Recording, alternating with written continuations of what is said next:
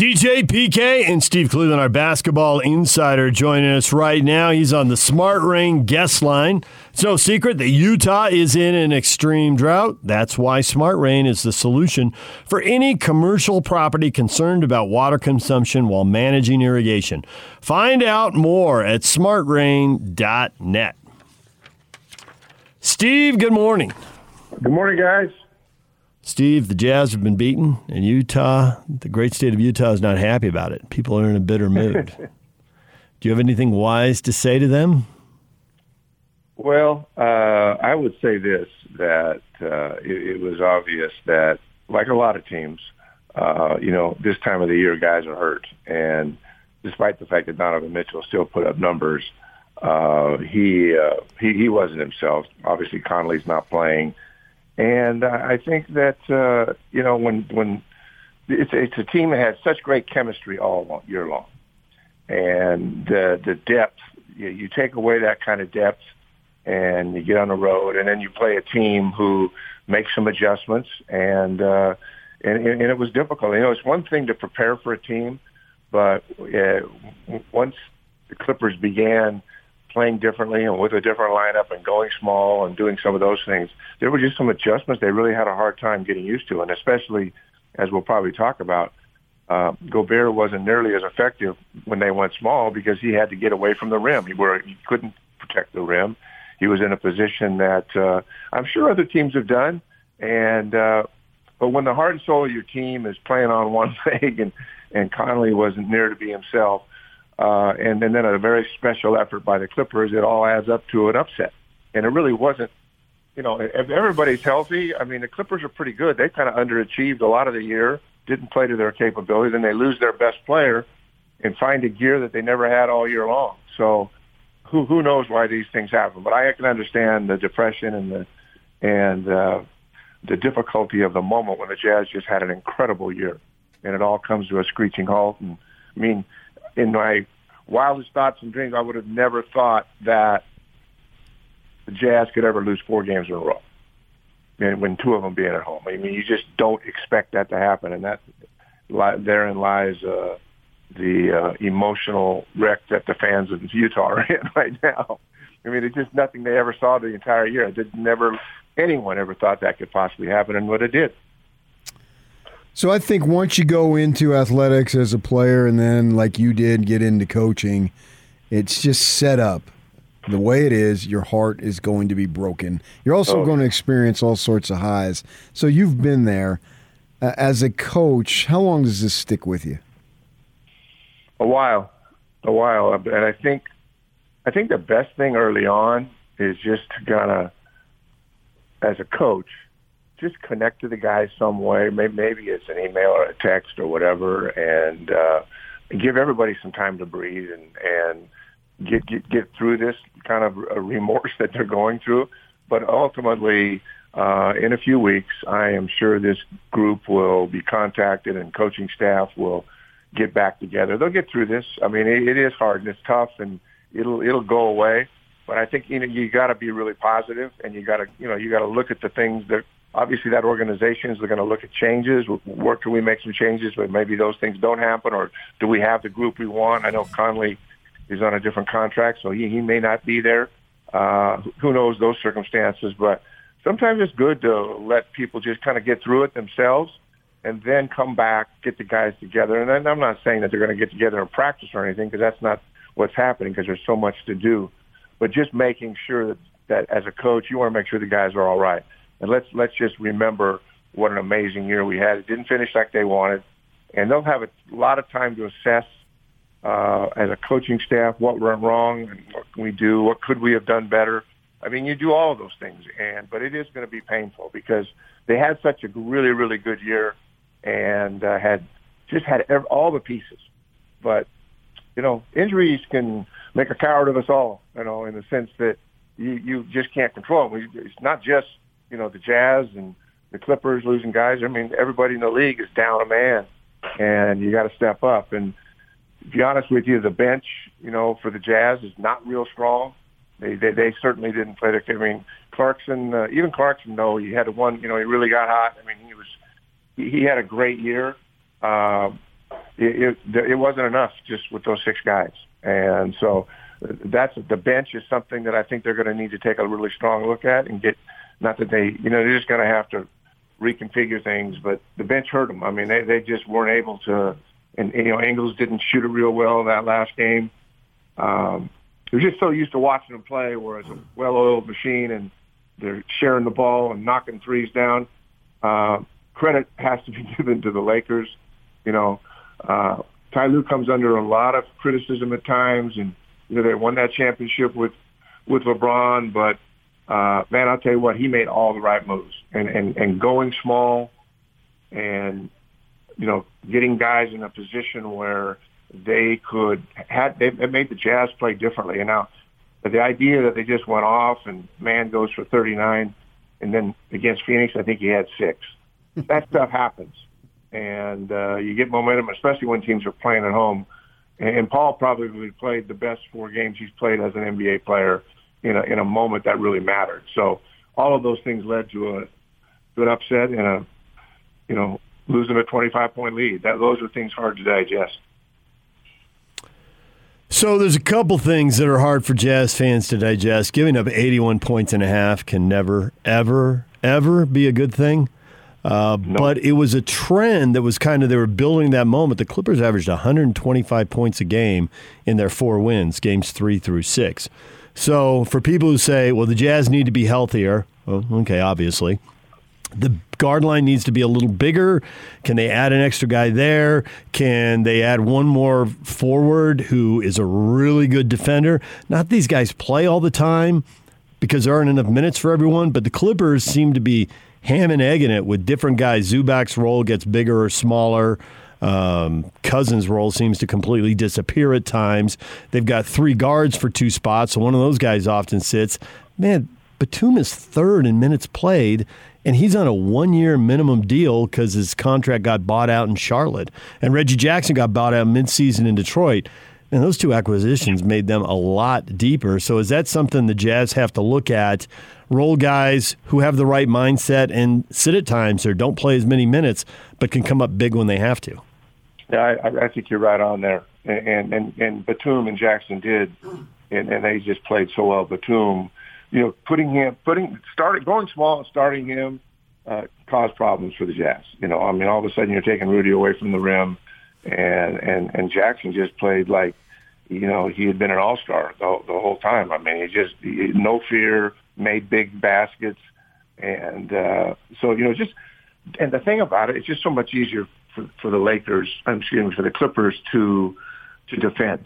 You're all 6'7", 6'8". You can switch everything. You can do a lot of things you can't do that if you're not playing that way. And Zubac, he got minutes, but his minutes really went down when Batum ended up making shots. I mean, he was the difference. Honestly, he could stretch. He's 4 for 6 for 3 in that last game, and just made them spread the floor and open lanes up that weren't there before when they played the Jazz. So I think the Jazz do need to look at their bench. There's no question about it. I don't know a lot about their contracts. You guys know a lot more about that than I do. But I think the things you just shared are spot on. And I think that Conley will be a situation that only he and his family are going to know. I'm sure the Jazz would like to have him come back, but they do need a couple of pieces. And they need some athleticism. And it's not like, you take Bogdanovic and Ingo, and then you got injured guys, and Clarkson doesn't have great size. He's not a great defender. They're going to need to shore up a little bit. And this has always been a team that shares the ball, moves the ball, can really knock it down. But when it came down to getting stops, they couldn't do that. And mind you, you got injuries, which is a part of it. But there's also a toughness there that needs to be improved. And you only can do that probably by bringing a couple of 6'7", 6'8" guys that can defend and, 3-and-D guys that can guard and spread the floor like they like to do anyway. So I would think that we're going to see a couple of those changes for sure. So it's easy to sit here and second guess, but they were just doing the same thing over and over again, and Terrence Mann and these guys hitting shot after shot. Is there any adjustments that they could have made in the moment? You could have. You can go small I mean, it was, when you go small, you take away a rim protector, but the system that the Clippers were running was already taking him away from the rim. So maybe you might have experimented with going small and playing them the same way. I think to be honest with you, just watching Donovan Mitchell play, you could all see that his effort was amazing, but he's just slow a step. I mean, it was very difficult. Conley, the same thing. And so, you've got Mitchell, who's probably your most athletic guy on that team, but defensively, they couldn't get stops. And once the Lakers started making perimeter shots and took Gobert away from the basket, there wasn't a lot they could do but try to go small maybe. But again, the bench just wasn't real productive the last 3 or 4 games. So there wasn't personnel there. I don't know. I'm not sure there was personnel there that was ready and active to play that could have made a difference. But I would say, the adjustment of maybe going small, taking Gobert out for a bit, he wasn't real effective anyway with the way they were playing them. And, maybe they could have stopped that run. I mean, the fact that they're up 25 early in the third quarter, it just wasn't the character of the Jazz to give that up. But once it got going, and when you're on the road, anything can happen. But that was the last thing I thought could ever happen. And but it did.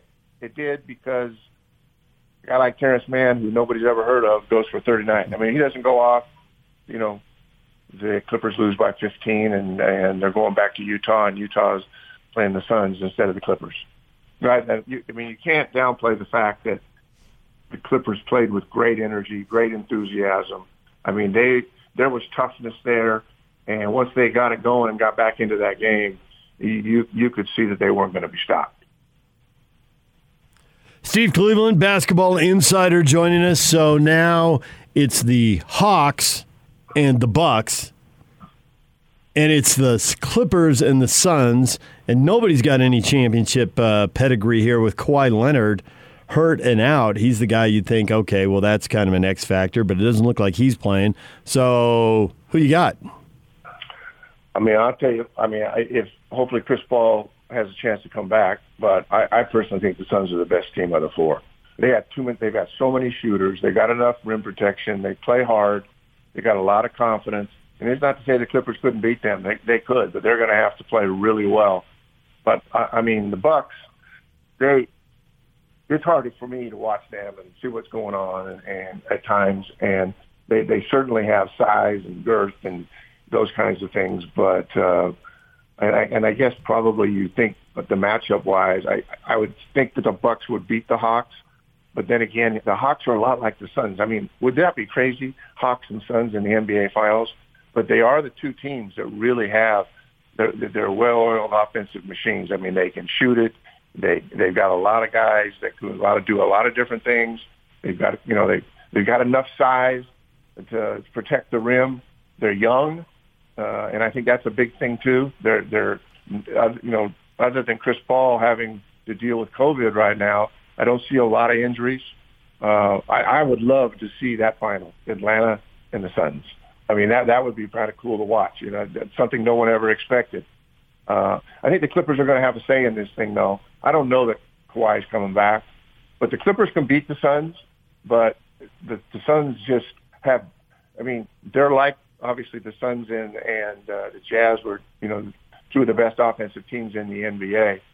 But you've just got a group of young guys there with the Suns that and a young superstar coming that I didn't realize how well he would play at the point. And so I like the Suns. I mean, everything I've seen about them, they have a lot of swagger. They got a lot of confidence. I don't know that they're a team like the Jazz who are going to lose 4 in a row. I mean, they're going to be tough to beat at home. They didn't play great against the Lakers on the road one night. We'll see how they are with the Clippers. But that team seems to have the most swag, the most confidence. And because Atlanta, a lot of Atlanta's success was due to, guys can't make, you've got guys that are missing free throws and making mistakes. I mean, the 76ers helped Atlanta a great deal. I mean, they just made mistakes. They turned it over. They missed layups.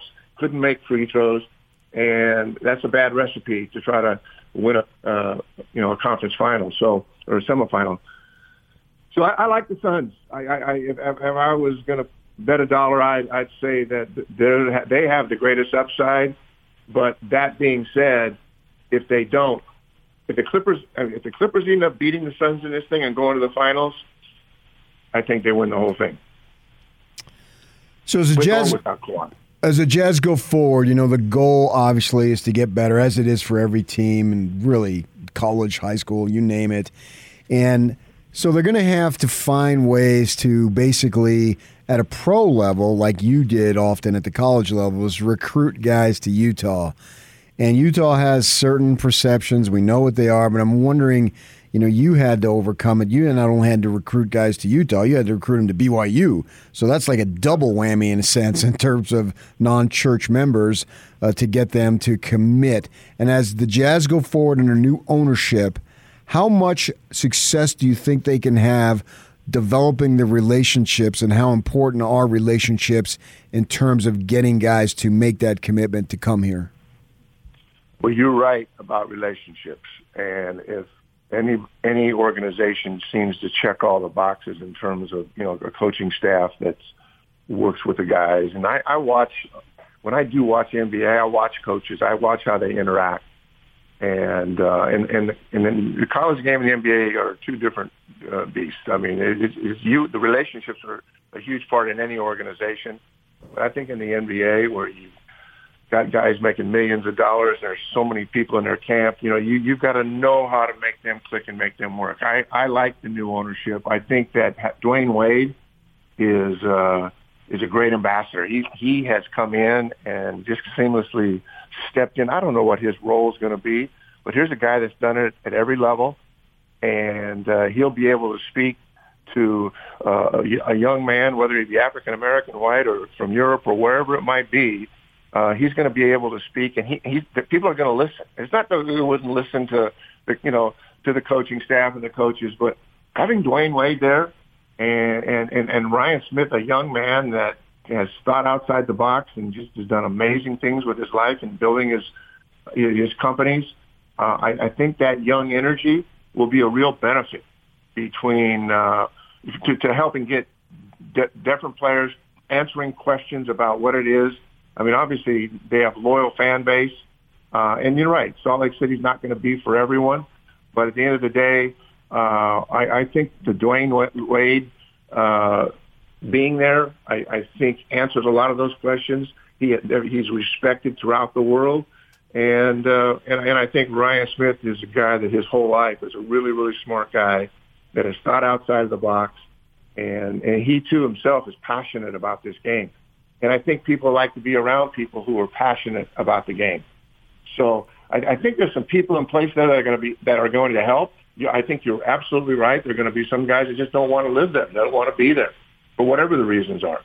And so, but I do believe that Dwayne Wade and Ryan Smith are two big pieces that, besides the fact that you got one of the greatest coaches in the league today and a staff that is outstanding. So, I mean, they've got the pieces there. I don't know a lot about their organization inside, so it doesn't do me any good to make a comment about it because I don't know. But when I look at that coaching staff, and then I look at new ownership, and I look at Dwayne Wade, I think there's some really, really strong personalities and energetic people who are going to be able to sell the fact that, hey, you want to be a part of this Jazz program where we're so close, and we want to get over the hump. We need you. I can tell you Dwayne Wade isn't into being the celebrity owner at 35,000 feet. He's digging way more into the business side of the basketball operation. He wants to know. Yep. And so I think he's surprised people inside the organization. Maybe not Ryan, because Ryan, golfed with him and knew him. But I mean, the people who work in the organization are like, wow, this guy's in here asking good questions and wants to know what's going on.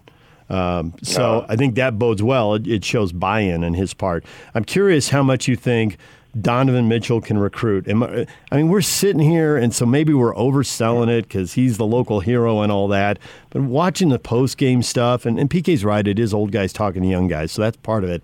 But it seems like there's a charisma and people are going to want to play with him. Not everybody. Jazz fans will probably want some guys and get the door slammed in their face, and it'll hurt because some people just aren't coming here. But it does seem like he's got the charisma, and some people will want to come here and play with him. No, I completely agree. I completely agree with that. And I you watch as they play and the respect that people have for him, and in wins and losses over the course of the year, there's so much respect for Donovan, and he is the face of the Jazz, and he is the guy. And I believe that he'll be out recruiting. I mean, and I don't know who's going to all be out there, but he's the guy that is the face of that organization. And he's got such great energy. He's got so much charisma. He's passionate. He speaks his mind when he maybe shouldn't, but that's what people love about him. He's not going to hide behind anything. He's very accountable to himself and to the player, hard on himself. Those are the kinds of things you like. And so, yeah, I think Donovan, Dwayne, Brian, a coaching staff, they're going to have to recruit. I know. I remember being at BYU, and obviously BYU had always been a really, really good program, and they had a little hiccup when things went down, and Utah was so good, and it all came down to trust. It came down to relationships. And I remember going into homes and people and knowing that Utah was recruiting them and just getting them to believe that, listen, we can turn this thing. And so relationships, and for us as a staff, when we went into homes, I always loved it when we went into homes and people there are wearing Utah hats, or they're wearing another university's hats. We get no respect here.